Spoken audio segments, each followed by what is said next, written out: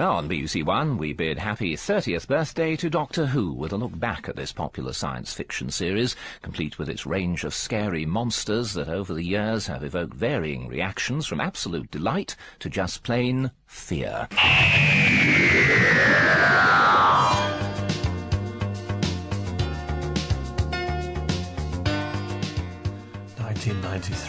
1993, the rock and roll years. Yes, I remember those. We're exploring the year that was celebrating the 30th anniversary. All that and more in this exciting episode of Doctor Who, the complete menagerie. Almost.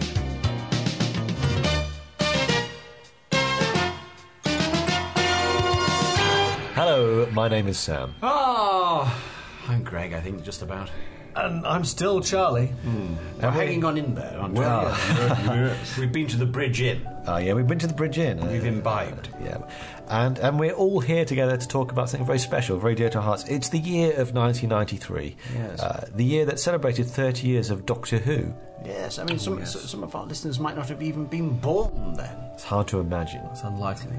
They don't even recall the fall of the Berlin Wall in 1989, you know, the year they shot Ceausescu. It was a mere 4 years before. But we're all there. We were all different ages. We were all in it. But you all have very fond memories of 1993. Oh, God, yes. But before we start, I've got a line to see. Oh, yes. Is that okay? Fantastic. Is it from Doctor Who? It might be. Or Jurassic Park? Or Edge of Darkness. Here's my line. Oh, yes. What do you mean, discount? This year's been bad enough as it is without giving things away. Ooh. That's like a shop seller would say something like that, wouldn't they? So who has a shop? It wouldn't be Hale and Pace in Survival, I don't think. There's a shop in Dragonfire. There's a shop in Reign of Terror. My first thought was Peggy Mount. The Greatest Show. You might be right. Yes. What do you mean, discount? This year's been bad enough as it is without you giving things away. You giving things away. So it's two of them. So it's not Greatest Show in the Galaxy. It's not Greatest Show. It's not Survival. It's not Survival. Is it Robert Davi in License to Kill? Launder it. What could I say? Who's selling something? You were close with the Hale and Pace link. That's all I'll say. So is it from Survival? Is it McCoy? Kind of. Kind of McCoy. Is it? It's not from Dimension on Tyne, is it? It is from Dimensions on Time. Or Dimensions in Time. Oh, so is it? Who's saying Is it? it? Mike Reed. Nope. No, it's Big Ron. Tailful. Now you've got to start thinking about EastEnders characters from 1993. Is it Wendy Richardson? Who would be selling stuff on a stall in 1993? No, it'll be William Roach. Beale, the other Beale. Wasn't William a Beale. Russell It Beale. wasn't a Beale. It's not a Beale at all. Right. Okay. Come on. I Were you watching? Simon Russell Beale. watched it. Were you watching EastEnders in 1993? Was it Kate O'Mara? Watch this. Was it Andrew Beach? Better things to do than watch soap operas. I think I need to tell you. Go on. It's Geeta from the Sanjay and Geeta relationship. Yeah. I would have got that. And the conversation is from Ace. Hey, Professor, look at this. And then Sanjay goes, all right, darling. Right, darling. Special discount for you, seeing it's nearly Christmas. Oh, wicked. Here, what do you mean discounts? This year's been bad enough as it is without you giving things away. Don't worry about it, all right? Don't worry about it. All right, Geeta. Hey, do you like that, love? This is all the stuff where they had to cut lines from Dimensions on Time because they didn't have much time. Can you imagine? Jesus Christ. God. Has it come to this? Yeah, you got there 30 years. It was Dimensions in Time.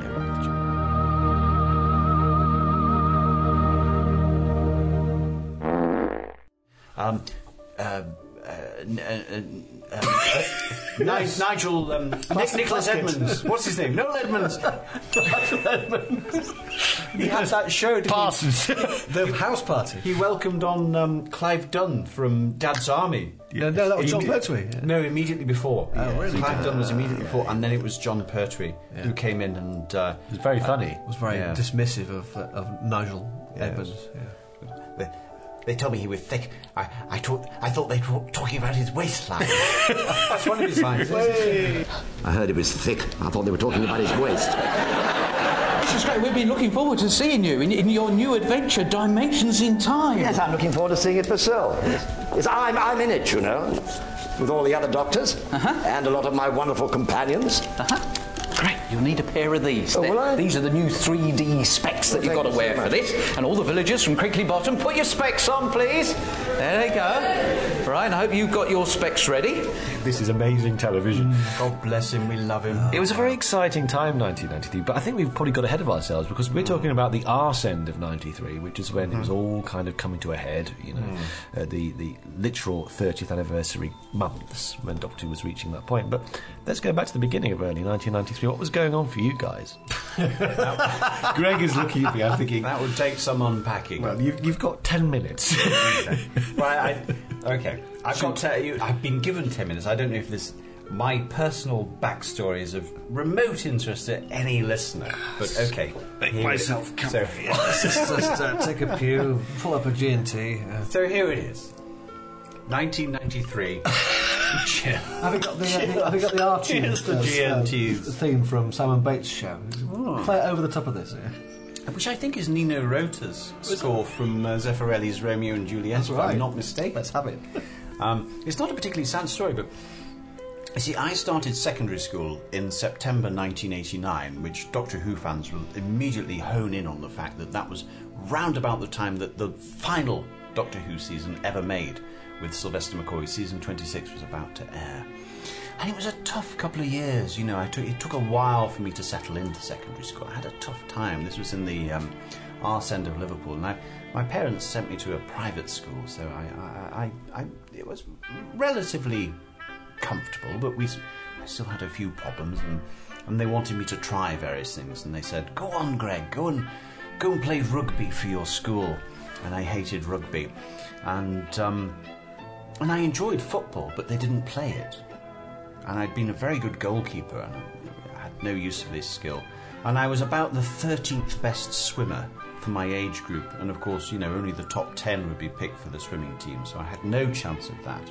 And so everything I did as an 11 or 12-year-old was a complete failure. I was failing constantly, and my parents thought, well, you're very bright. And they did these tests at school, so every Christmas and every summer you had to take tests and so on to see how you ranked in the school. And I'd go home and say, well, you know, I came 7th out of 30.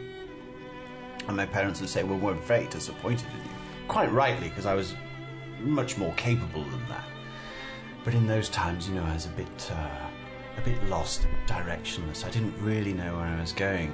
And then things came to a head when I was forced to do the Combined Cadet Force, the CCF, for a year, which was this military operation where you had to go around handling guns and so on, and marching up and down in the playground. And to me, as a free thinker, this was total anathema to me. I didn't like being constricted in this way. So I left the CCF under a cloud, and my mother said, well, if you're going to leave, you have to go and hand your uniform back to the Sergeant Major. And she thought that this would be so intimidating an experience to a 13-year-old that I would never possibly do it. And I absolutely did it. You know, my balls were like steel, and I went up and handed my uniform back, and he berated me for 5 minutes. You know, you boy, blah, blah, blah, and gave me hell. And I thought, well, that's okay, because I'll tolerate this, and then I'm free of this bullshit, which indeed I was. But then I was free of absolutely everything. So apart from my studies, I was doing nothing. And my parents said, well, you need to have a hobby. So is there anything else? I mean, they'd run through all the, you know, the sport that I was no good at, and I was a painfully shy child. I mean, even talking to a neighbour was difficult for me. So they said, what else can you possibly do? And I said, well, there is one thing. Oh yes, what's that? And I said, well, I've always quite wanted to try the theatre. And there was this silence. Have you... What you mean building sets? No, acting. I'd quite like to go on the stage. And all I can think now, looking back, is I remember meeting Anthony Ainley at a Doctor Who convention when I was about 11 years old, and he said to me, "What would you like to be when you grow up?" And I said, "I'd like to be an actor." And I don't know where that came from. I was a painfully shy child. So, sure enough, within about a week, my mother had rang round lots of places, and she said to me, "Well, you've got an audition next week for the Southport Youth Theatre." And that really put me on the spot. That put the willies up me. I thought, what?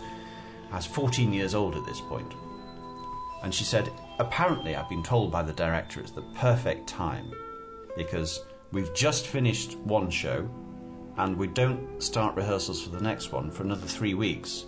So if your son comes on Monday night, we've got 3 weeks of just doing fun and games and stuff, theatrical games. And we'll see what he's like." So I went along, I'm painfully shy, I went along and my dear mother dropped me off and stayed in the bar at the Southport Arts Centre. And I think she thought, maybe it'll be half an hour or so just trying out this new hobby. And I was 2 hours. It was a long session. She was sitting there waiting, and I found the whole process extremely intimidating, meeting these people that were strangers. And most of them were teenagers that were 16, 17, 18, some of them were 19, which when you're 14 is very, very old. So I've found this whole process extremely intimidating. But I went back to her at the end of it, and I hadn't particularly enjoyed it, and I felt a little bit humiliated, but I thought, well, no, I have to go back. And so I went back the following time, and it was the auditions, and what they were auditioning for was The Taming of the Shrew. And I'd never even heard of Shakespeare, can you believe, At the age of 14, never heard of Shakespeare. And it was a one-on-one audition with the director. And I had to read these lines from Shakespeare. And I was looking at them that seemed to be sort of somewhat familiar words, but it was almost like trying to read a foreign language. Totally impenetrable. Completely flunked the audition. But anyway, the director saw something in me. And it gave me a small part playing the haberdasher in The Taming of the Shrew. That was, maybe had about 6 or 7 lines or something like that. And they couldn't fill all of the cast. They had Petruchio and Kate played by teenagers, but they couldn't fill all of the cast with teenagers. So they had to get some semi-professional actors who were in their 30s to come in and play some of the supporting characters. Quite a lot of them, the comedic characters.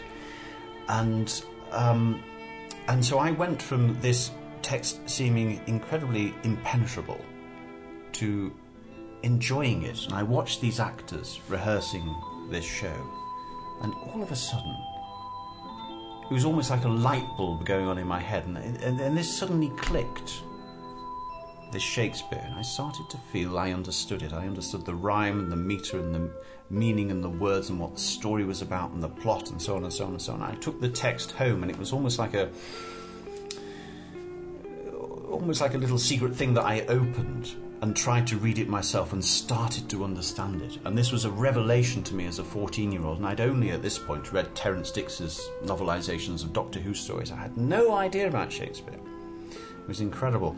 And as my confidence grew, they started to give me more and more lines. So I started off having about 6 or 7 lines, and by the time we were rehearsing the show, I'd gone up to about 20 lines, and I was coming on and off and doing bits and bobs and that. And then I went back to... So this is 1993. I went back to school, and the English teacher said, well, we're going to start a course now. We're doing The Merchant of Venice, which was written by William Shakespeare. And this is going to be a bit of a leap for all of you.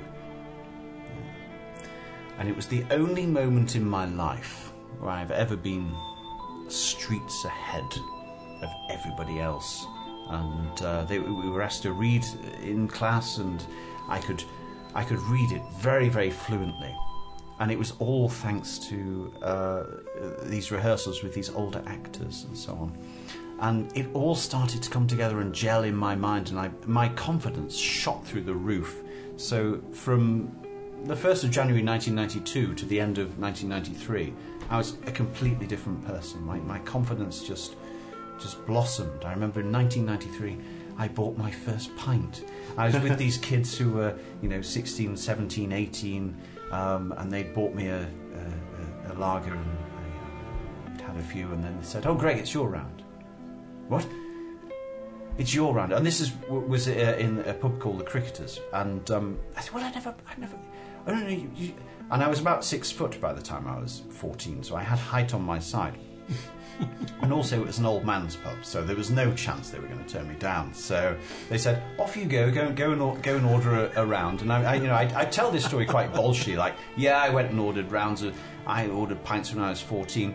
Well, I did, but my legs were like wine bags when I went up and I was ordering this stuff. And this was 1993, and so I ordered my first round when I was 1993. I lost that element of virginity, and it was very Rabelaisian with these characters and so on. And we put the show on, and it was a really big success. And it was the director was Susie Walker, is her name, who's an amazing woman, and we're friends on Facebook. And but she was fierce.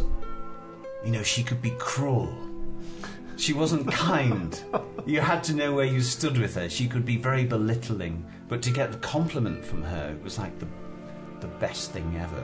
So so I stuck with it, and sure enough, I only had about 20 lines in that, but I was on cloud 9 doing The Taming of the Shrew. This was in 1993, and then I stayed there for another couple of years doing loads of shows with them, gradually sort of building up to having better parts and so on. And in late 1993, my English teacher auditioned for As You Like It. I got the part of Monsieur Melancholy, Jacques, and I got to say, I got to stand in front of all the parents and the school troop and say, "All the world's a stage and all the men and women merely players." And I had the whole, he said, "I'm going to cut it down," but I ended up berating him and saying, "No, I need to do the whole monologue." And it was sort of a coming of age for me, really. And it was the same year that Doctor Who was experiencing its 30th anniversary, and the box sets were coming out. Trial of a Time Lord. My mum bought me that. Remembrance of the Daleks. I remember saving up my pocket money for that, with the chase, so I could see the chase for the first time, and all that was going on. But basically, I discovered Shakespeare, and I discovered confidence, and I started to be able to interact with other human beings, and I'd never been able to do that until 1993.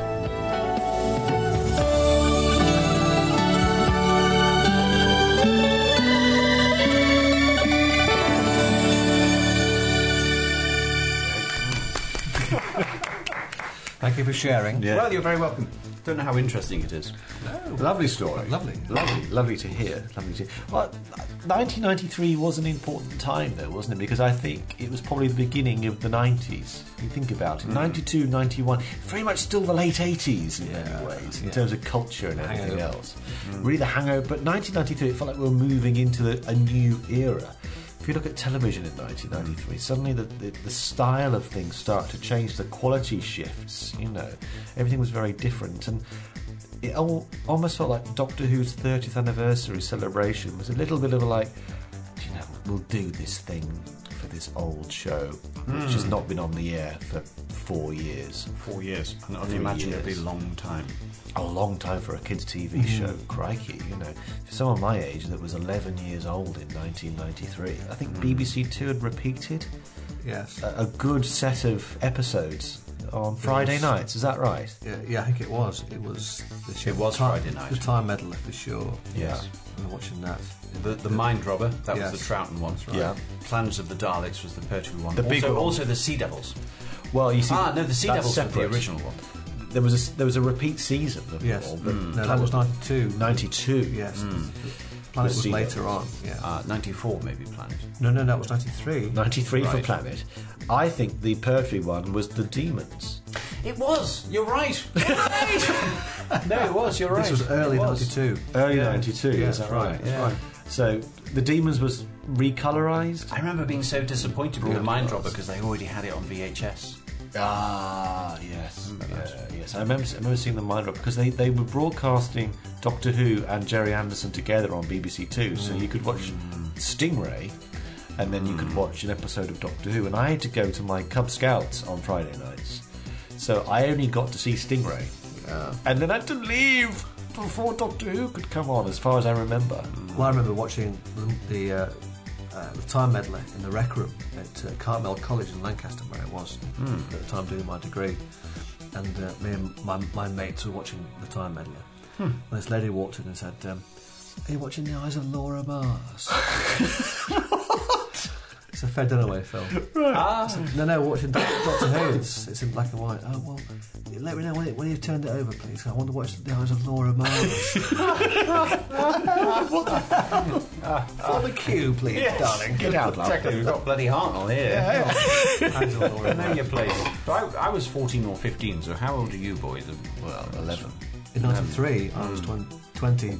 21. God, that's like you were coming of age, sort of, the 21 era. Did you? It was for me. 93 was a significant year. Did you feel it was a significant year? Well, on my 21st birthday, or the day before my birthday, I was sitting in the pool room of the Stand-Up Arms pub in Barnsley, or it was Dunford Bridge, with my dad. Dad was in the bar having a drink with his friends, and the guy who owned the pub had a satellite dish. So he had Super Channel or whatever it was. Did he have a UK Gold? Yes, and it was Pyramids of Mars, episode 1. And I'm on my own in the pool room in the Stand-Up Arms watching Pyramids of Mars. Late at night, Dad's having a drink, and then it goes midnight, and they come into from the saloon bar with a load of an armful of free T-shirts from John Smith's Lager and Guinness, and it was Edric was the landlord. He went 21 today, 21 today. He came with this big heap of freebie T-shirts. That's very kind of Matthew. Not Adric, Edric. Oh, okay, so Edric. Edric must live. Yes. Edric, yeah. So it was a win-win for me. I got to watch Pyramids of Mars, and I also got some free T-shirts, which I still own, actually. You cheapskate! My God! Do they still fit? What a cheap bastard I am! Yeah. Extraordinary. So that was the middle of '93 for me. What about you, Sam? Well, I was 11 in '93, and my 11th birthday was in '93. So had you just started secondary school? No, it was the year before. In September? No, it was the year before secondary school, so I was finishing. So you started secondary school in 1994? Yeah, I did. Jesus in September '94. Yeah. Right. So it's my last year. The '93 season of Doctor Who, if you like it, the winter season of '93 was in my last year before going into '94, the academic year, and it was so exciting. And I think 1993 really re-stimulated my interest in Doctor Who, because of course there was, apart from those repeat episodes, which was only one outing a week in Doctor Who magazine, there wasn't much going on, but it was a very exciting time in the preceding year. Genesis of the Daleks was broadcast, as I recall, in '92, and that really captured the imagination of all my school friends. Right. But like anything else with television in those days with kids, stuff needs to have momentum. You can't just have 6 episodes of something go out and expect it to keep on going afterwards. That's why Doctor Who was always very successful in the old days, because it ran for most of the year. I think one of the reasons why the McCoy era fizzled out was because it was on for basically 2 months and then gone again. Yeah. But 1993, there really seemed to be an effort in terms of the BBC's broadcast outlet of putting on content from about, I'd say, September '93, well up to November. There was something going on in terms of Doctor Who, whether it was repeats of Planet of the Daleks, whether it was BBC Radio broadcasting Paradise of Death, whether it was the BBC transmitting their documentary about Doctor Who, which they did on BBC Radio, and of course then there was a 30 Years in the TARDIS, which was on primetime BBC One, which I actually misremembered as being on BBC Two at the time. I would have thought BBC Two. Now on BBC One, we bid happy 30th birthday to Doctor Who. But it was on BBC One. Really? Which, the memory cheats. You know. It doesn't it? Yeah. It was... Philip Hinchcliffe used to say that, didn't he? Yes, he did. He also said, stay tuned. Yes, that's right. At the end of Survival. And didn't we? I was very lucky in many ways. My mum and dad had a VHS recorder, so I recorded much of this stuff as this devout fan to watch back. It's the latest thing in digital technology, isn't it? Recording onto VHS cassette. Yeah. Well, I didn't have the money to buy all the stuff that was being released at the time. No, you did. I mean, there was a lot of merchandise. We'll talk about the merchandise in a moment. Freddie Yeager, he'd have had the money, but most of us wouldn't. Well, I kind of did. You had the cash to spend. I didn't Student loan. I didn't need to spend that money because by that time I'd acquired a lot of tapes from certain sources that will remain nameless. Ian Levine. Who'd got them from Australia. So I had most of the old stuff on copy tapes. So was it Jeff Rawl? Was he flogging you tapes? No, it wasn't Jeff Hoon either. No. But it was the autumn term of '93. We moved into a house on Golgotha Road in Bowerham in Lancaster. Good name. Me and my mates. One of whom, Rob, is a listener. So hi Rob, how you doing? Hello, Looking Rob. forward to that pint we promised to have. Is he a handsome chap? Bring him out. He's married. Yeah. Well, that's okay. He's a lovely chap. But we were in this house in Lancaster, and I had all these tapes in this big sort of sideboard in our front room in this house in Golgotha. Like a wicker basket. No, that's like a big drawer. And we had this. We were very pleased to see that that our landlord had left behind this very old, sort of clunky, big silver-looking VHS player. Right. So we'd spend most of our evenings watching Doctor Who old stuff on this wonderful. Still work then? You could crank it up. And top loader type thing. Yeah, it was a very old-fashioned machine, but it worked. So did it play Doctor Who? Oh, well, when I put my tape in the machine, in the front of the machine, through the aperture, it would start playing. So yes, we watched Doctor Who from these tapes.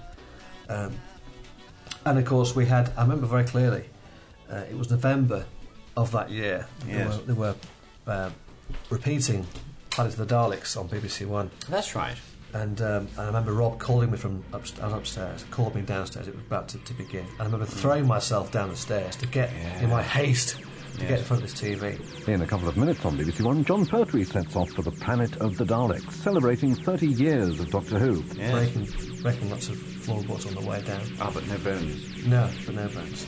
Because it was such a thrill to see one of our shows. A show that hadn't been broadcast for a long time. I never seen on primetime BBC One. And of course, episode 3 was still black and white. Yes, it hadn't been chroma dotted. That's right. So this is the first time in 20 years that anything at all had been shown on BBC One primetime in black and white. So thank you, dear boy. The pride we felt that one of ours yes. was being shown in black and white, when it really mattered was incredible. It was a real thrill to see it at all. And of course on BBC One, in the EastEnders slot, it was like, wow, this is a big deal. Isn't it extraordinary to think, though, that there you were watching that, and there I was watching that? Yes, probably at the same time. Yeah, and November the 5th was the first episode of Planet. We would meet more or less a decade later. Yeah, or a decade and a half later for Samuel. But there we were. A decade and 3 weeks later. Yes. There is a being, a figure from another planet who came to Skaro in something called a TARDIS. He is the one known as the Doctor, the greatest enemy of the Daleks. The intelligent life form? Oh, yes. A Sparidant. 30 years of travelling through time, and who should appear to disappear from your screens? Doctor Who and the Daleks, tonight at 7:30 on BBC One. They are to be exterminated. It was a real, genuine 1980s feel, because it was episodic. Every week you had to wait. And you got to bear in mind, I'd never seen a Planet of the Daleks before. Pertwee was my favourite Doctor at the time. Good time to be a Pertwee fan in '93. He was everywhere. Planet of a Paradise of Death. The Paradise of Death, starring John Pertwee as the Doctor, with Nicholas Courtney as Brigadier Lethbridge Stewart and Elizabeth Sladen as Sarah Jane Smith. Episode 1. Paradise of Death, of course, but also, there was the great excitement of the demons being in colour as well at the time. Yeah, that's right. That was a really big deal. They'd managed to put... I remember... technology worthy of the Doctor himself. Oh, it was on Tomorrow's World. It was on Tomorrow's World. Yeah, that's right. Recolorising, and it showed you clips of Darius Heyman was her name, wasn't it? Being recolorised. Right. I think I said that. Well, obviously they hadn't yet chroma dot colorised. Well, they hadn't. Planets. That was well before that. Yeah. It was well before that. Painting each frame separately by hand. I seem to remember before the episode went out in monochrome, they had that Scottish woman going, "It's a potential death trap." Linfold wood. And Ian Levine was in it, wasn't he? So there'll always be. Oh yes, 110 missing episodes. He was fist. He was cock on with that. On his. It was very exciting to watch Planet of the Daleks, and I was recording it on VHS like you, Charlie, weekly, including the little mini documentaries. Yes. There was one about UNIT, there was one about Doctor Who toys and the TARDIS. Which is the anorak, wasn't it? Yeah, there's all sorts of little bits. It was really exciting, and I was privileged to take the video cassette after I'd recorded the first 3 episodes into school, and we were allowed to watch episode 1 of Planet of the Daleks. At school in my class, and my teacher was so kind that November she wrote a play called Doctor Who in the Mists of Time and cast me as Doctor Who. Lovely. Both have theatrical stars this year. And I was Sylvester McCoy's Doctor, and I had 2 companions. Did you have the jumper?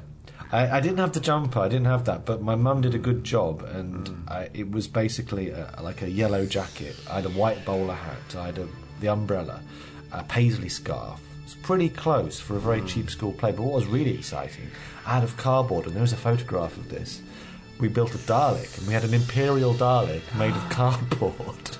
I thought you were going to say Sophie Aldred. Wow. But no, that is impressive. And we built a TARDIS out of blue paper and a desk that was lifted to one side. But it was, bless her, looking back, some of the dialogue wasn't so great because the Dalek was a companion.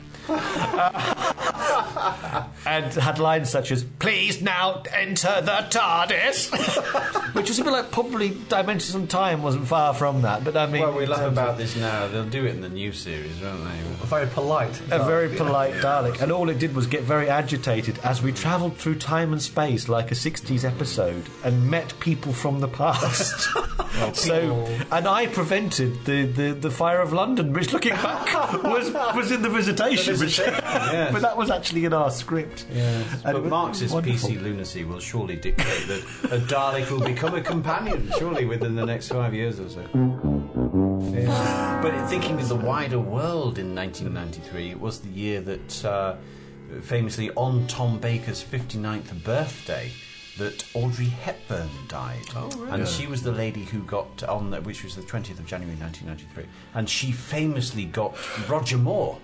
Yes, into UNICEF. Dear Sir Roger Moore. That's your cue sound to find a Roger Moore soundbite and insert it into the edit. Yeah, well, I've never quite understood why they took the piss out of me for wearing a safari suit. Oh, thank you, Greg. Any other work? You want me to just do some hoovering while I'm at it? Maybe one of us should say, "I like it." I like it! Hey, hey, hey! Hey, hey, hey! Oh, God. Let loose, honey! Let loose, honey! Skin in my mind's eye. That's another edit that's required. Yes, indeed. They're all a bunch of c***s. You know, that's something for you to bleep out. God. Well, the big film of 93, of course, was Jurassic Park. Yes, it was. I was there. Yes. I saw it. Yeah, I did too. Quiet, all of you. We're approaching the Tyrannosaur paddock.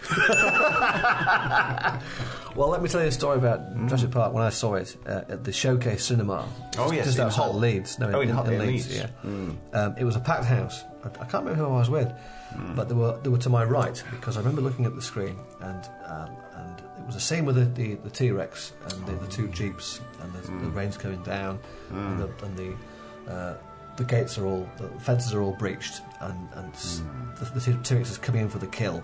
I remember it was just a spellbinding moment. I looked around to my left. I could look right down the row of people next to me, and nobody was breathing. Yes.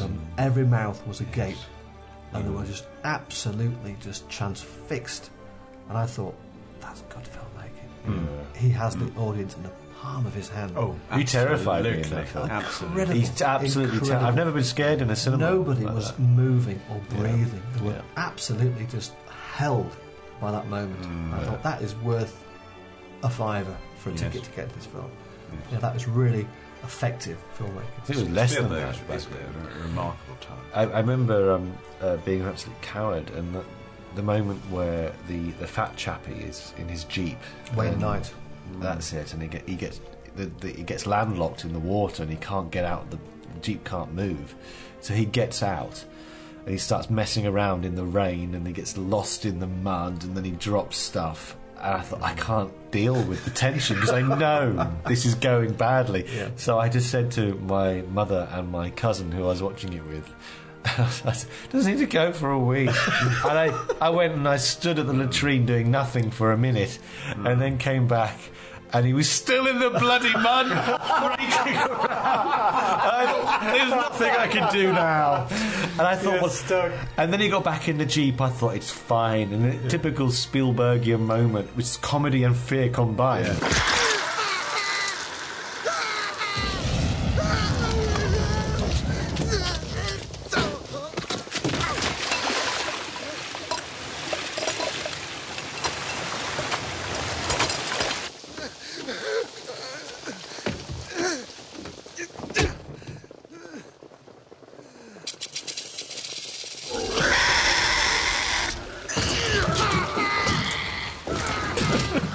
Great at manipulating the emotion. He does. These are fantastic directors. Spielberg had seen Edge of Darkness, and that's why he wanted Bob Peck.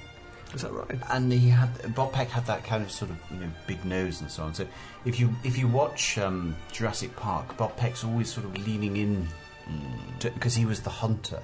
He understood how the dinosaurs thought. So when you look at his movements in not that I'm a Bob Peck obsessive, but when you look at his movements in Jurassic Park, he's moving like a dinosaur, and it's like Lou Jameson's line in Robots of Death. Yes, he moves like a hunter. Yeah. And it was the same sort of thing. It's amazing, but best actor ever, Bob Peck. He's great in Jurassic Park, and he does the same thing that Quint does in Jaws. Yes, that's he right. makes you scared. Yeah. Because if the guy who's the expert is terrified, you've got good reasons to be worried. Yeah, totally. Yeah. And in the first half of the film, both Quint and Bob Peck are in control. Yes, that's and in right. the second half, you see the fear, and they both get killed off. You think, shit. Yeah. Right, we're on our own now. You see it in the first sequence, what will happen if he's not in control. Yeah. With the shoot her scene. But there's that mutual respect between hunter and hunted. That's right. That's right. In both films. Yeah. Clever girl. What a line to go out with. And he was born in Leeds and brought up in Leeds and lived on Spen Lane. Spen Lane, round the corner from here. Yeah. Leeds lad. Yeah. Literally around the corner. Walking distance from here. That's right. He started at the same theatre that Tom and I cut our teeth at. Fantastic. It's a small world. It is, isn't it? Bob Peck did well because he was a fine actor.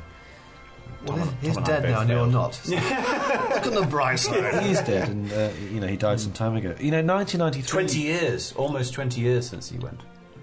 1993 had some downers, didn't it? And Jackie Hill died in 1993, which was a bit of a body blow. Did anybody else die in 1993? Audrey Hepburn. In terms of Doctor Who, though. Harold Innocent. Yes, I think. Pretty much the last thing he did was Paradise of Death. Yes, he'd famously been in Happiness Patrol. Yes, yeah. I'm flicking through L'Officier now. Yeah, 93. Oh no, not your birthday. 12th of September 1993. Not my Harold birthday. Innocent died. All right, so Paradise of Death actually was going out about that time, am I right? That's right. When was Paradise of Death? I think it's in the programme guide. Yeah. I think that they actually included... I think Harold Innocent died during transmission of Paradise of Death. God, did he really? I listened to it on cassette when my family went on holiday to Ibiza in 1994. Gosh, look at that, yeah. So it's the 27th of August 93 to the 24th of September 93. Yes, day after he my died birthday. during transmission. It went out, and it got the full details. It takes place apparently between the Time Warrior and Invasion of the Dinosaurs. Well, Harold Innocent wished it did, but still died, didn't he?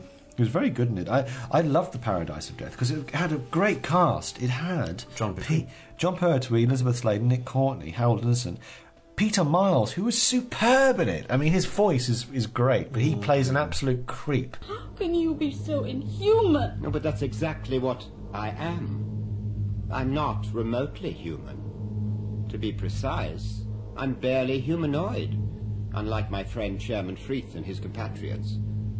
Would you like to see what my face really looks like underneath this? He's an expert. Look at him in Survivors. Morris Denham's in it as an ancient old guy. Is he really? Yeah, he's really good in it. Yeah. Didn't realise that. Who'd have thought it? Yeah. Richard Priest. There's loads of people in it.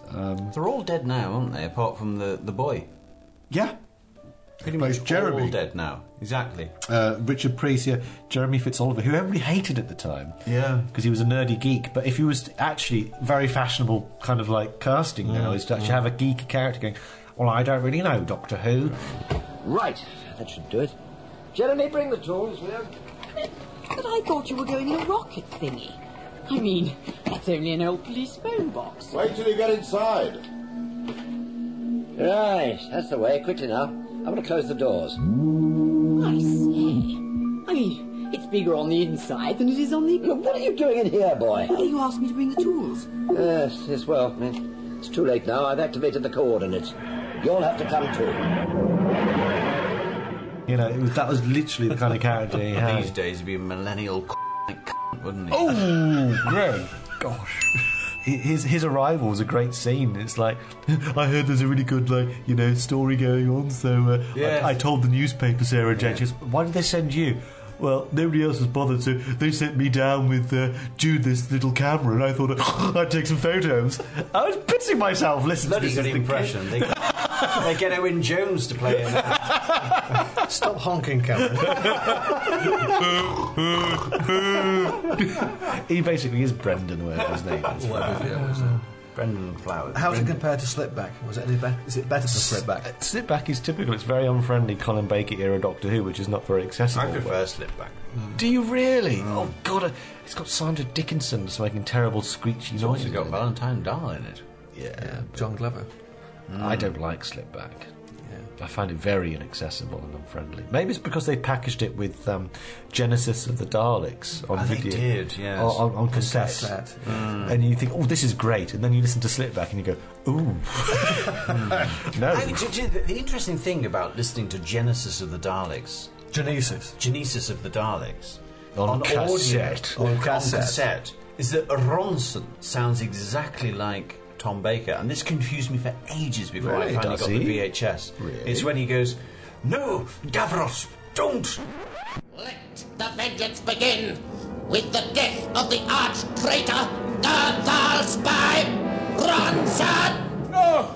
Davros! Exterminate! Exterminate! No! Exterminate! No!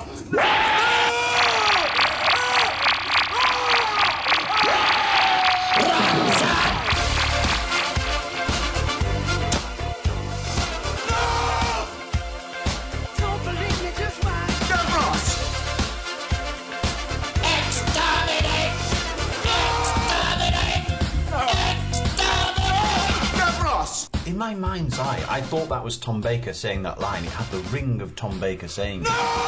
And then when I finally saw it on television... Davros! And I saw that it was Ronson saying it.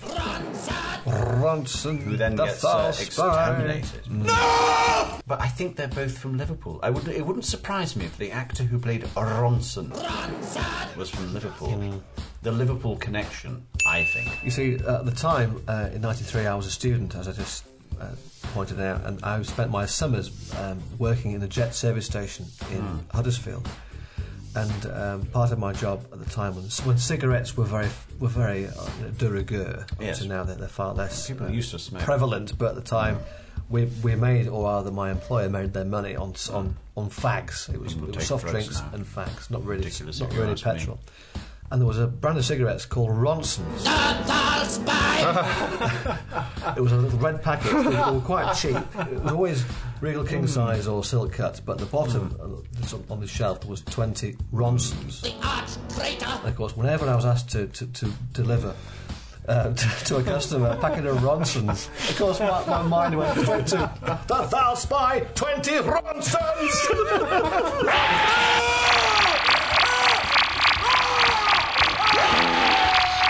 They stick with you, don't they? Oh dear me. That's the cross we have to bear as fans, I think. Yeah, that's it. Don't smoke, kids. To launch the 1993 Doctor Who 30th anniversary, BBC Video presents these special commemorative releases, available now. Oh, but it's all arranged. Maynard and I have important things to discuss. Yes, Doctor.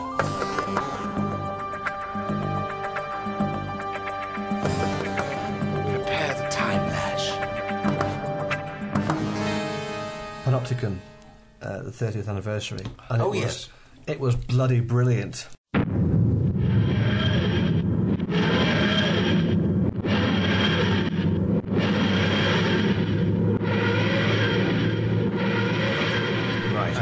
Who was that? Were they all there? Were they all in it? They were all in it. All of them. All of them were in it. All of them. And me and my friend Paul got on the second or third row back. Right. During the Five Doctors panel. God, that's exciting. Not Five Doctors. It was Sylve, Colin, Peter Davison, and John Pertwee. That's 4 Doctors. Yeah. And we were so close to that stage and this really brilliant panel. And it's on YouTube, I think. Right. And then.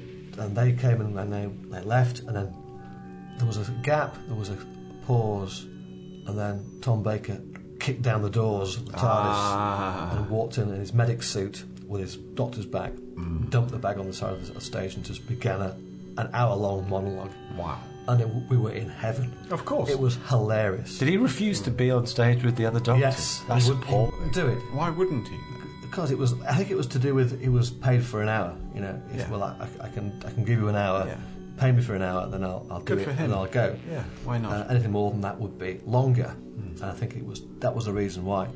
But it was brilliant. It was great. Of course, it was. It was Tom Baker. It was Tom. How would it be anything we other? We were on the front than row heaven? pretty much, and Tom was just doing his bit, and it was just great. Again, it's all on YouTube, so check it out. But we were there at the time, and it was just wonderful. Wonderful. And then before the 4 Doctors panel, Pertwee came in the back of Bessie. Yeah. Bessie came through the doors. John Pertwee wanted to make a big entrance to yes. this. That's very unlikely. I've heard a story about this. I don't know if you've heard the same story. Go on. That there was a big gentleman, hefty guy, emceeing, and he was blabbering on. Yes, there was a big guy there with a beard. Yeah. Yes, and he was going, and soon we'll have Mr. Pertwee on, but let me tell you a story. And I've been told this from somebody else, I cannot recall when, that Pertwee was stood in Bessie, waiting to be wheeled on in Bessie, and he turned round to the people that were wheeling Bessie on and said, "Get that fat off now, or I'm not doing it."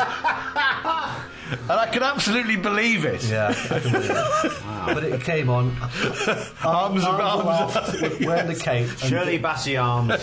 He's doing his bit, is Pertwee, and then suddenly he stops, looks into the crowd, and says to the guy next to me, "Is that Larry?" "Hello, Larry. How the devil are you? Great, how lovely to see you." But it was great. It was a really great convention. Yeah. Apparently Nick Courtney was pissed throughout most of it. Oh, you're amazing. Nick Courtney did the introductions. Yeah, he was kind of the compere. Drunk as hell. Day. Yeah, it was a celebration. So. I heard he stumbled on, but you can actually see it on one of the DVDs. Apparently Michael Craze had a pint as well. Yeah. He stumbled on when Pertwee was doing his panel with Katie Manning in his red braces with a gin and tonic, and thought, I just thought I'd come along and say hi. And John is a bit like, it's kind of our panel, and he sits down and Katie's all over him, and he's like, he goes, "Come on, Katie," and he's bouncing Katie up and down on his knee. You could just hear Pertwee going, "Watch the skirt." It was such a big deal that people were turning up uninvited. James Bree was there. He was there. He was in Trial of a Time Lord. And got him up on the stage, and he did the part of the auction. You know, but stars who we all recognise, were just coming for the sake of being there. Fiona without coming. a fee. Were they Fiona coming? She may be there as well. But it was such a big deal, and you know, we were there. It was our Woodstock. I was about to say, did it feel like the last hurrah? Because it felt like a big deal. Yeah, because after that it was nothing for a long time, like a decade. Yeah. And I remember, you know, the 40th anniversary rocking round. Just being an absolute washout. Well, there's a reason for that. Pathetic, wasn't it? Did you see that beautiful video that somebody shot? Like somebody's mother was in Waitrose and they bumped into Tom Baker. I did see that. Yes. Oh, God, it's great. Gorgeous. Yeah. Would you mind? My son is a big fan. Can I record it? Hello. This is the 4th Doctor Who, Tom Baker. Elderly Doctor Who, hello. he's loving it though, isn't he? He is. And I love the fact that the video goes on at 2 seconds too long when Tom's just like he's just hovering, waiting for it to finish. It's gorgeous. He gives everything. It's just gorgeous. He gives everything.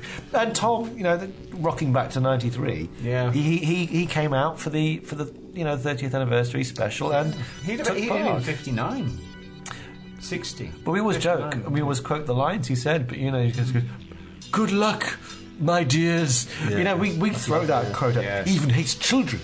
Yes. He was involved in that for about 50 seconds of that, and there's so many quotable lines from that story because of his involvement. Yeah. And they were all there, and I think, shall we say, testament to John Nathan Turner. He got them all involved. It's awful, but it was incredibly exciting to actually watch a Doctor Who episode. It was, even though it was awful. Persuade Pat Trap back then. Or William Hartnell. He was busy. They were both busy. Right. Okay. Just two heads spinning. They were pickled in like what was it? Pickled in time, like gherkins in a jar. That's it. Thank you. And of course, that's where our name comes from. Yes. The Menagerie is almost complete. It is based on that. Yes. Samuel West, who's quite a well-known actor, isn't he? Yes. Middle-aged ladies in a bondage gear find him extremely attractive, but yes, most of the human population doesn't. He's the spawn of Timothy. Timothy West. That's harsh. I'll tell you one thing that did die in 1993. Doctor Who in the Dark Dimension died. Yes. Do you remember all the fuss about that? I do. Yes, I do. Could you fill us in on that, Charlie? Maybe you've got more knowledge than we have. Adrian Wrigglesford wrote this script. Wrigglesford. Wrigglesford. Yeah, it would have been great fun. I think Tom was the main character, and he was signed up, and there were pictures taken, publicity pictures of Tom with a Dalek. Tom again wearing his medic's suit. Oh yes, posing with the Dalek. What was the name of the show he was in at the time? I think it was called Medics. Oh, that's right. Yeah. Which was good fun.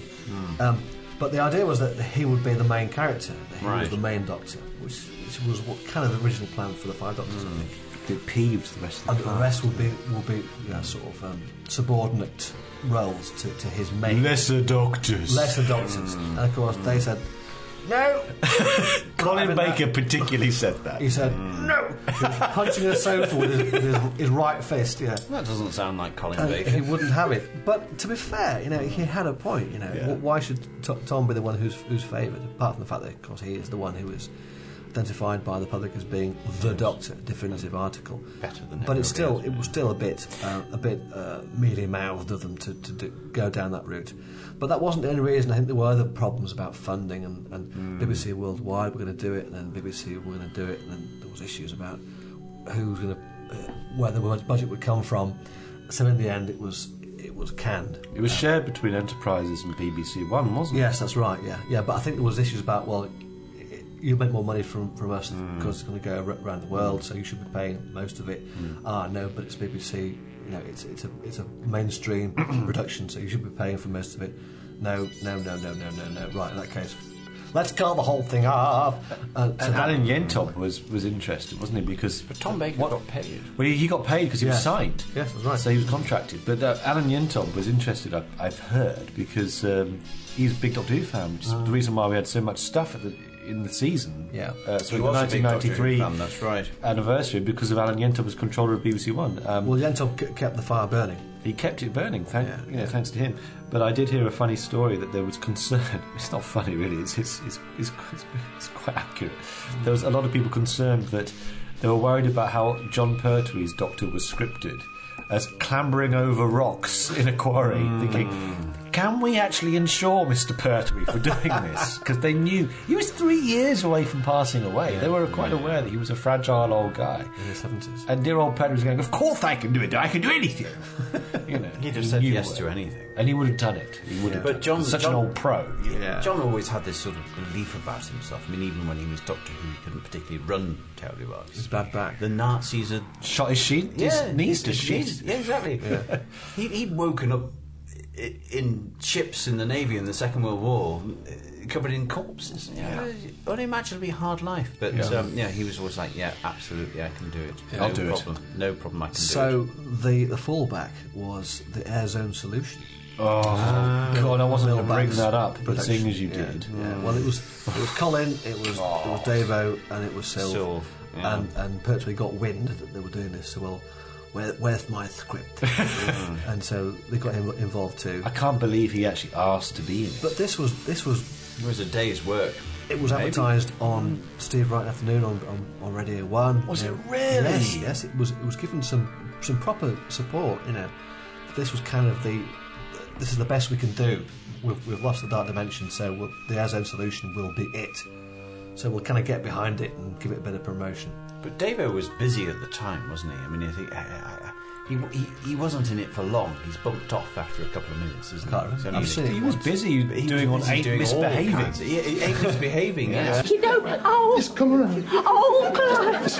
Oh, it's hurting me. It's all right. Maybe if we both just lie down. We should do this more often.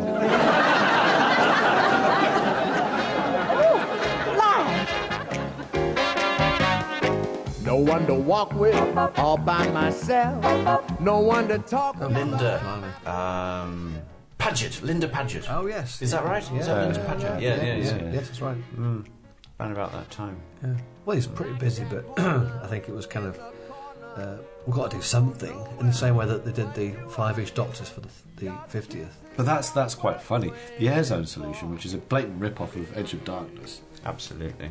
But done on a camcorder by, I think, Bill Baggs. Bill Baggs, yeah.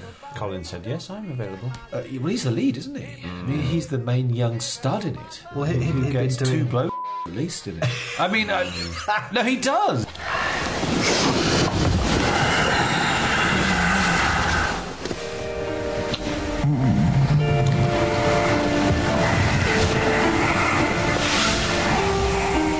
God, it's so awful. I had to watch it with Greg once when he was in St Mary Cray in the old days, and we were both hammered, and we had to fast forward through it.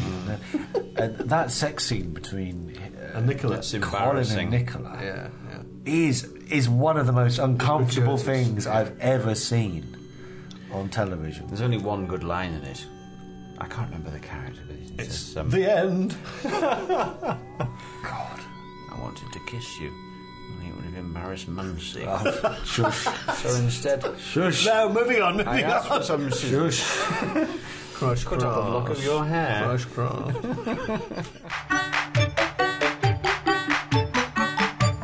Now in the world of the celestial toy maker. He manipulates people and makes them into his plaything.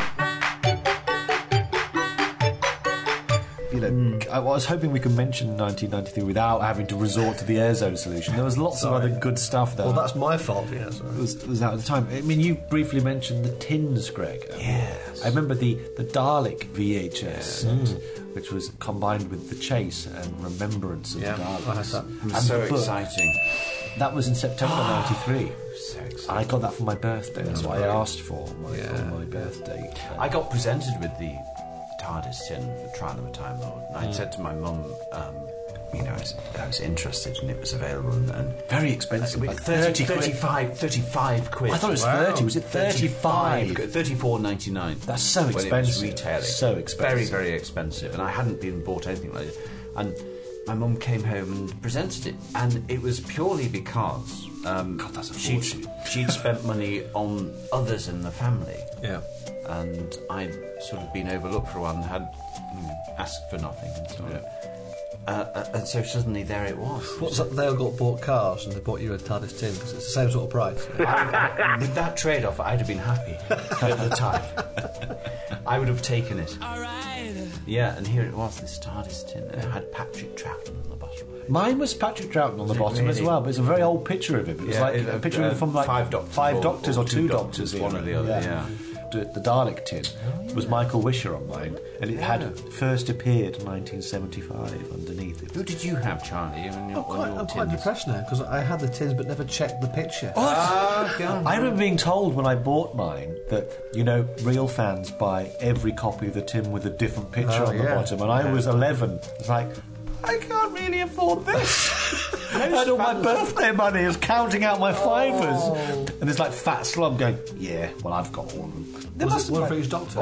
Yeah, 7. Right. But most people I know either had Troughton or Colin Baker. Maybe listeners can correct me if I'm wrong, but I've never literally met anybody who didn't have Troughton or Colin Baker on their Trial of a Time Lord tin. Well, I never had that one. I had the Master tin, I had the Cyberman tin, and the Dalek tin. But I didn't have Trial of a Time Lord because I had that for TV. Because I was, of a certain age, and it was all, as broadcast, so there was no need to buy that. Oh, here we go. Do you remember it? Here we go. It's here. You ready for the big reveal? It's arrived. Yes, you can open it and ask us questions. Do you remember that from Doctor Who magazine? Well, we did that on the pod. Still do it. Old picture of Troughton. Yes. There he is. He's dead now. Look at this. I remember that at the time being very excited. Total running time, 5 hours and 50 minutes of Colin Baker. Of your life. Of the worst Doctor Who ever made. Where are you off to now? To trace the Valeyard. But he was here! Illusion! It's the shadow, not the substance. But if you don't want to come, you can stay here and build sandcastles. I'm sure if you think hard enough, you can conjure up a bucket and spade. Well, as an artefact, this is big, it's clunky, it's bulky. It's quite nice, but compare that to what we have now. Coming out like the season 19 box set. You'd never get that in Woolies now. Straight away from what we had 25 years ago. That's just that is prehistoric. But do you think it's nice? This is quality. It's quite nice. It's quite nice. It's a lovely item compared to what we have now. But it had to fit 3 VHS tapes. That's like a Party 7 from the 1970s. It's like it's old-fashioned stuff. It's really good. And how exciting was the logo? Yeah, that's quite nice. I loved the 30th Actually, they did do a anniversary. brand new logo, didn't they, for the 30th anniversary? It was like a cut down. Remember Doctor Who magazine had that as well, didn't they? And all the VHS releases. All the branding. 2 Doctors had was that cut down with the 30th anniversary banner. The Demons. Yeah. Which other VHSs? Loads. Peladon, I think. Yes, Curse of Peladon. Terminus. That was 93. I think Silurians. Yeah. Well, any of the colorised ones. Autons. Terror of the Autons. Yeah. Autons. Actually, and a few of the books. That reminds me, my mum said in 1993, Easter 1993. Do you want an Easter egg, or would you rather have a Doctor Who video? Oh, no brainer. Doctor Who video. Please. I got Terror of the Autons instead of an Easter egg in 1993. That's a good deal. That's a good deal. Here we go. We've got a copy of Iceberg here by David Banks. Classic. Andrew Skilleter. Nice. And if you look on the back, it's the 30th anniversary logo. But it's not straight. It's a jaunty angle on the back. Well, you don't have to be straight. And then Power of the Daleks, which is I bought this in 1993. I've got that. That's worth some money. Hang on to it. Is it? Yes. Got the 30th anniversary logo on the back. How much is it worth out of it? That's about 30 quid. 30 quid? I think so, yeah. I paid £4.50, which was a lot of money for me in 1993. That was over 2 weeks' pocket money, probably 3 weeks' pocket money. Sad to hear that John Peel is no longer with us. Ghost Light? That's not the John Peel. Oh, right. No, it's not the Peel sessions. Well, I've just written Power of the Daleks. It's, every good bookshop, go and buy it, please. How much is Evil of the Daleks worth? Because that was also released about at the same time, wasn't it? Yeah. As I recall it, the Master Plan books, this and Evil are the ones that are worth hanging on to. I've got all of them. Yeah. I bought them all new. Messy. Pristine. I've never read them. So did you buy them all? I read Nabokov. So did you buy them all in a big Peel session? Ghost Light on CD. Oh, yes. Mark Ayres. And for some reason I've included here in the list 2 of the albums I bought at the time, which is the Connells Ring, which is a great album, and Blur's Modern Life is Rubbish. I remember Ring when they did that horror film in Japan. I think most of you know the song. The Ring. 74, 75. Good I number. love that. That's a great album. Yeah. Good year for music. Chemical World. But what do we have here? Now then, this is the Radio Times. The Radio Times for the 20th to the 26th of November. And you look, and it's just full of Doctor Who stuff. So there's on the first page. Oh, yes. We've got Time Frame. Oh, yeah. Which is the book we're going to talk about shortly. The TARDIS tin, Fury from the Deep on audio. Yes, they're all in that. Danny Baker with hair. Yes. He's dead now, isn't he? Yeah. He's gone. Is he dead? No. Far from it. We'll move through this. Look, Tom Clive George. James, he's not dead. Tom George. I was quoted with him quite recently in Douglas Murray's book. But this is literally travelling through time, looking at looking at all this nonsense. It's a collection of dead people. Ferrets! And there's squirrels. Flick through your copy now, listener. Look at this, actually. The powerful new 486 from IBM. Oh, my God. Look at that. Only a grand. Plus VAT. Plus VAT. That's the Tories for you. John Major era. The peas are good tonight, dear. They are good. Should we just read the all in this computer? A 486 25 processor, 1.44 megabytes of RAM. Wow, that's a lot. 3.5 floppy drive, 129 megabyte hard disk. Gosh, who could ask for more? We're looking at a page here called Tale of a Time Lord, which is a feature all about Tom Baker. And a thing called the Regeneration Game on the side there. And then there's features about the monsters in this magazine, beautifully laid out. And then Carry On Screaming. Terry Wogan, he's dead now. And the Children in Need special with a lovely picture of Colin Baker. And Greg, you have some... Wendy Richards, she's dead now. You have something to say about your feelings on seeing Colin Baker in 1993. Yes, I thought he looked old then. And then I saw him after that and I thought, God, he looked even older. Because he looked a bit older, Well, I remember seeing him in the Colin Baker years and thinking, Christ, he's let himself go. But then if you look at it now, the Colin Baker years, you think he looks exactly the same as he did when he was Doctor Who. Yeah. It's remarkable, these things, really. Yeah. Now, if you look at him, he looks like a... Anyway, 1993, the final series of Sherlock Holmes with Jeremy Brett was being filmed. Really? It was aired in 1994, but it was shot in 93. What was the last one? It was called The Cardboard Box. And Kenneth Connor was in the final season. And he died before they transmitted. Caroline Seymour. Wow. Caroline Seymour. On the 21st of November on Sunday on satellite, you could watch on UK Call at 12 o'clock Survivors with Caroline Seymour. Sexy. She was gorgeous, wasn't she? She liked to drink. That puppy will be dead now. Mr. Blobby's dead now. Is that Michael? Look, Patrick Moore? Jill Dando. She's dead. The 20th of November on radio on Saturday at Radio 2 at 4 o'clock, you could listen to Nicholas Courtney above, right, as the Brigadier with Sylvester McCoy travels in time to celebrate a rare television phenomenon. Who's this? I think I've already listened to that and recorded it as well. It was good. It was really good. It was very similar to 30 Years in the TARDIS. Les Dennis. And here we have Children in Need on Friday, BBC One, on the 26th of November. The special Children in Need special in 3D, featuring 30 years. Oh. No. 8 o'clock. Noel Edmonds launches BBC One's 3D TV week with a special Doctor Who adventure. Put on your 3D glasses and enter dimensions in time, in which all the Doctors find themselves trapped in Albert Square with the EastEnders. God, I mean, even in the Radio Times. The EastEnders. I'm so excited, but just imagine that as a pitch. That is so Partridge. Right, Doctor Who in Albert Square with the Albert Square people in 3D. In 3D. Yeah, it'd be great. No, okay. Monkey tennis. And you're quite right when you mentioned the producer's perks line, but there's an interview with JNT, and he's obviously on his downers in 1993. He's got his special 3D glasses. So how have you found wearing the glasses? Well, I've enjoyed them no end. These are the executive model, the producer's perks, as they're called, which have that capability on them. I must say, I put these on, you look three-dimensional both ways. But that's because you are. Producer's perks. And it's like, this will be the last thing you ever produced for television. It's heartbreaking, actually, when you think about it. You played every single conceivable hand and pissed everybody off. And nobody wants to work with you.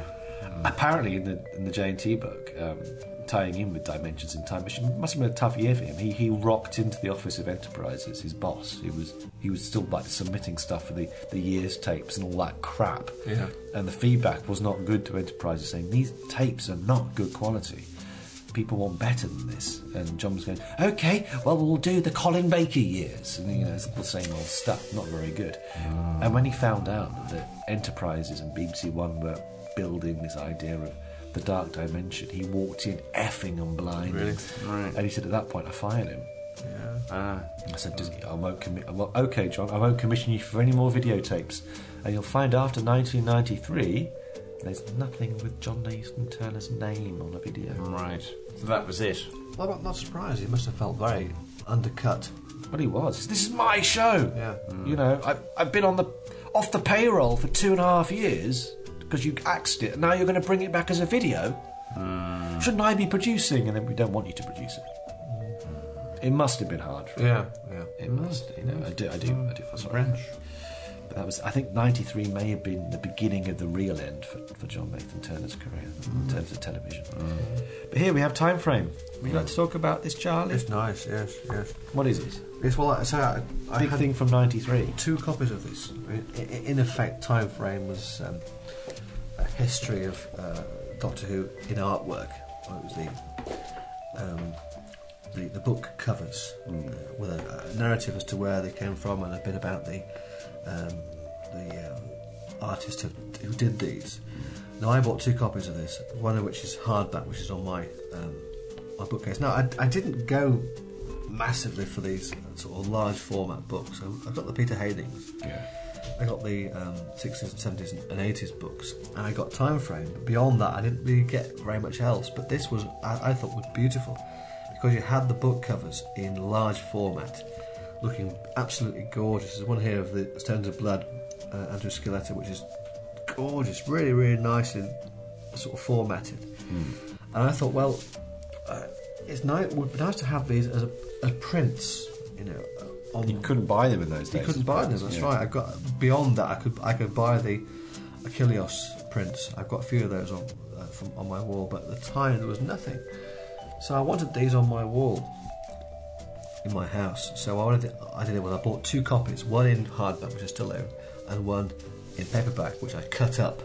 Gosh, the greatest lengths, I'm sure. Took out my shears and took it to pieces, and the ones I liked the best I put in frames, and the ones I liked the best were Horror of Fang Rock, which is Jeff Cummings, which is beautiful, absolutely beautiful piece of work. My favourite cover of all time. Really? Right, okay. I just love it. It's there. It's very dark, isn't it? It's so moody.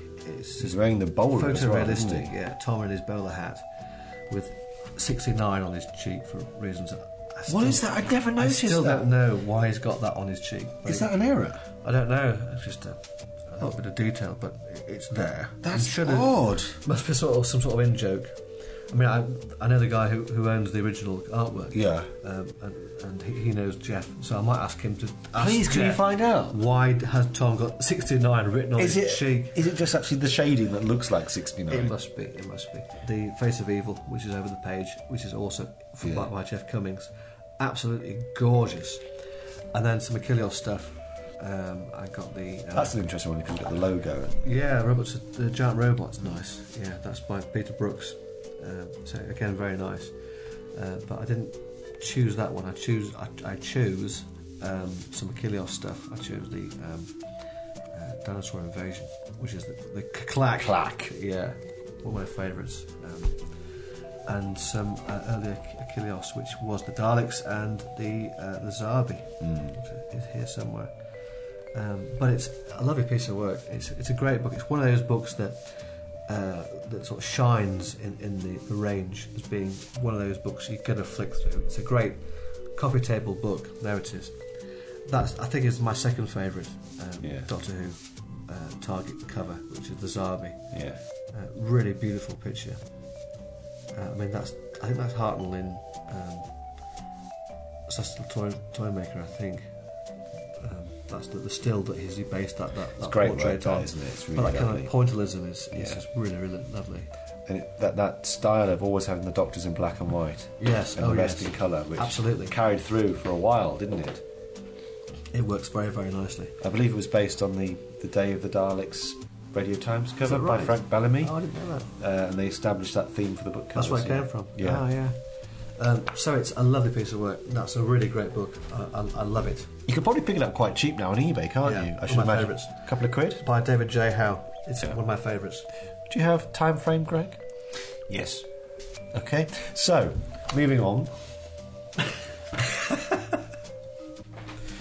We're going to go into the time-space visualizer to talk about a very special piece of television, which is close to our hearts. It's 30 years in the TARDIS. Oh, yes, I remember that. They were all in it. It's a time-space visualizer.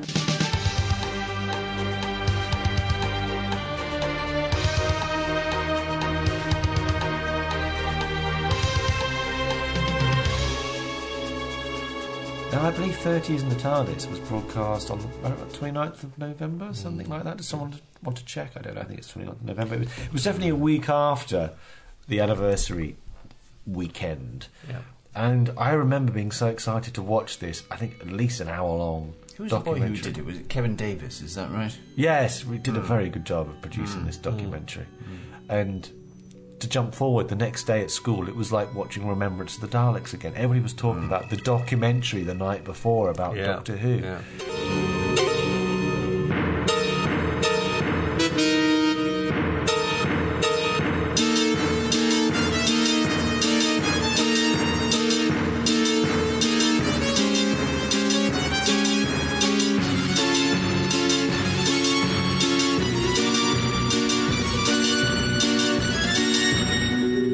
It was fantastic. It was very nice.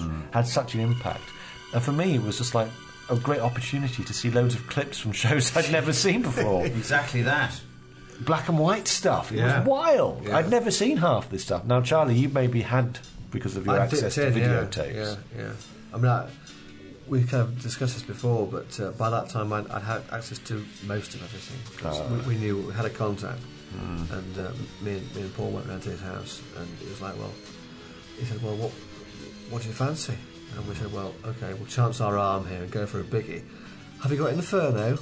Expecting him to say, come on, what, Inferno? He said, yeah. Oh yeah, it's just here, yeah. Right. One of my favourites. Do you want to borrow it? It's like,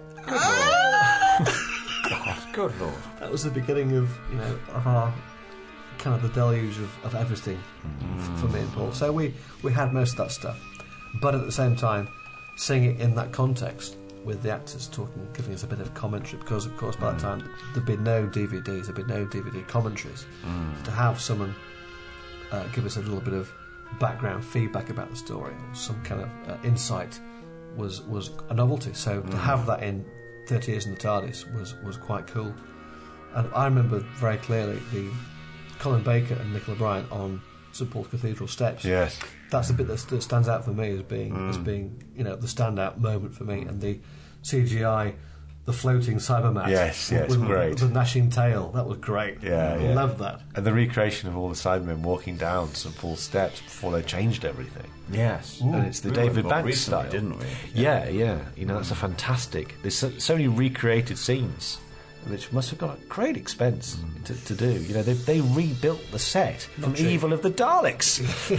Yeah. It looks incredible. Yeah. It's There absolutely was that superb. thrill when that little kid went into the TARDIS and the camera follows them through. Through the We've never doors. seen that before, have we? I don't think it's been done since to that level, has it? Yeah. And Caroline Ford's there, giving him an evil stare. Yeah. That's right.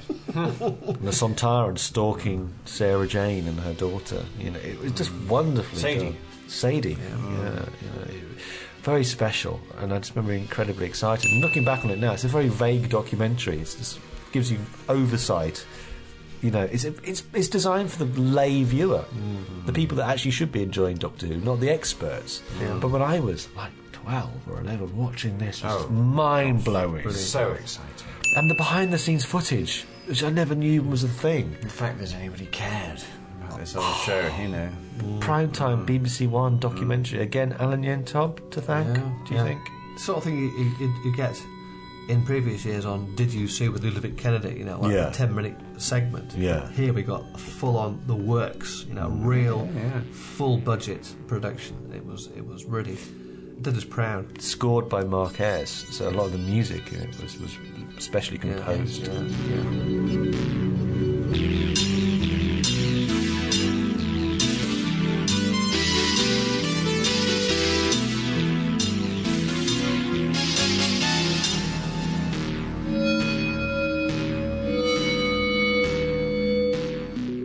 I'm not sure at the time I would have recognised Michael Wisher, for example, who's in it.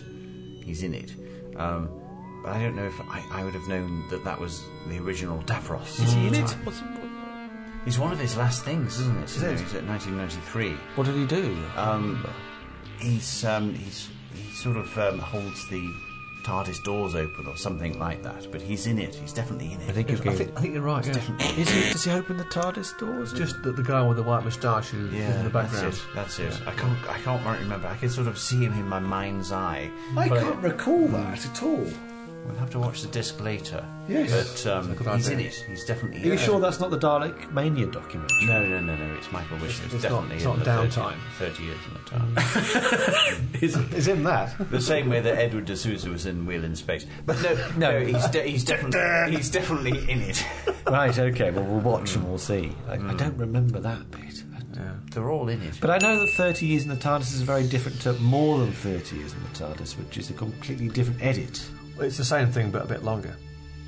That was on VHS, wasn't it? Yes, and I remember that coming out the year later and being very excited because I was very poorly and I had the flu, and my mum bought me it on VHS. As mums do these things, they buy things for you and they bring things. And bless them. And I just watched it. It made me feel so much better when I was watching it. I was so happy. It's not all good there, isn't it? I mean, they've got some complete utter c***s in it, like Ken Livingstone. You know, that massive. Is he in it? Yes. I'm trying to recall. What did he do? Shameful. Absolutely shameful. What did he say in it? Shame on the Labour Party. He said, oh yes, I remember it went diddly-dim, diddly-dim, diddly-dim, dim-dim, diddly-dim, diddly-dim. It was on every Saturday. I loved it. Yeah. Anyway, where's my check? Well, to have a scumbag like that. A complete and utter irretrievable like Ken Livingstone. You keep that edit. You're going to have to edit that out. I'm quite happy for that to go. Yeah, the off-white Ken. Shocking. It gave us some great moments, though, such as talking about monsters and then cutting to lovely Terrence Sticks going, Queen! Gallifrey Monsters is Queen! That's true. And that in itself has now become... Woburns become incredibly quotable. But I was thinking, how many people who are in this documentary are now dead? That's the worrying thing. Well, they're all in it. Elizabeth Sladen. Yeah. Michael Wisher. Oh, loads. Nick Caroline John. You know, so many. Nick Courtney's in it extensively, isn't he? He narrates it. Yeah. And give it another 30 years, everyone will be dead who's even involved with the... It was great, wasn't it? We had rare clips, you know, we had a wonderful soundtrack, lots of behind-the-scenes stuff, and it was on prime time at BBC One. You can't really go wrong. Yeah. And it did feel like that was probably the last hurrah, and for me it was, because... I was so excited to see Doctor Who back in the mainstream, even for a short flurry of a moment with new content and new material. Yeah. And I wished for it to come back in the same way for many, many years, and when it finally did, I didn't really want it. What, 3 years later? Yeah. No. Well, that's different. I don't count that. Yeah. Really? The McGann anomaly. It was a flash in the pan. We loved it. It Happened. that. It happened and it went. We thought that was the new dawn. It wasn't. We know that. I wasn't referring to that. The week Pertwee died. But don't forget that. Don't forget that. I've not forgotten it, but I remember being very excited, and the build-up was great. But once it happened, that was it. Yeah. You know, we blew our beans. It happened, and then there was nothing to follow. So the build-up was exciting in '95 to '96, but after that, it's not coming back. And it felt like, well, if it's failed, it's finished. But never happened. to be fair, it hasn't failed. It may have failed for us or for you, but it's still happening. And tomorrow is the start of the new Whittaker era. David Whittaker. Whether or not that'll be, a success, we shall remains to be seen. Oh, Hopefully, I'm sure it'll be fingers crossed. Well, not great tomorrow. Sorry, success. as it is now, it's today because it's over. Well, we wish them all the best, but We I do. don't think it'll be quite as special as it was in 1993. But pardon me, the legend does continue. Well, for right or for wrong, but it goes on. In a completely Which mangled Doctor Who lives.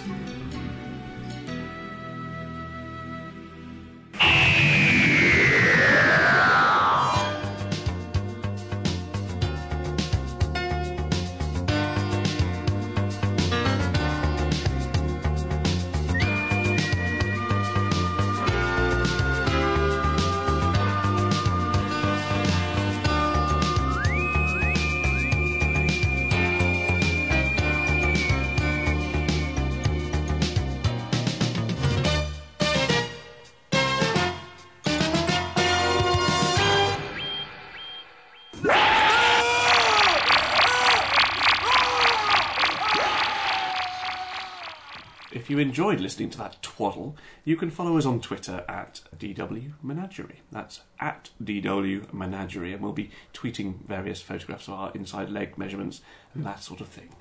Doctor Who is copyright of the BBC. No infringements on copyright are intended. Support Doctor Who by purchasing DVDs and CDs and all other media from the BBC. Any comments made by the complete menagerie, almost, are all our own. You've been listening to a Sixth Floor production.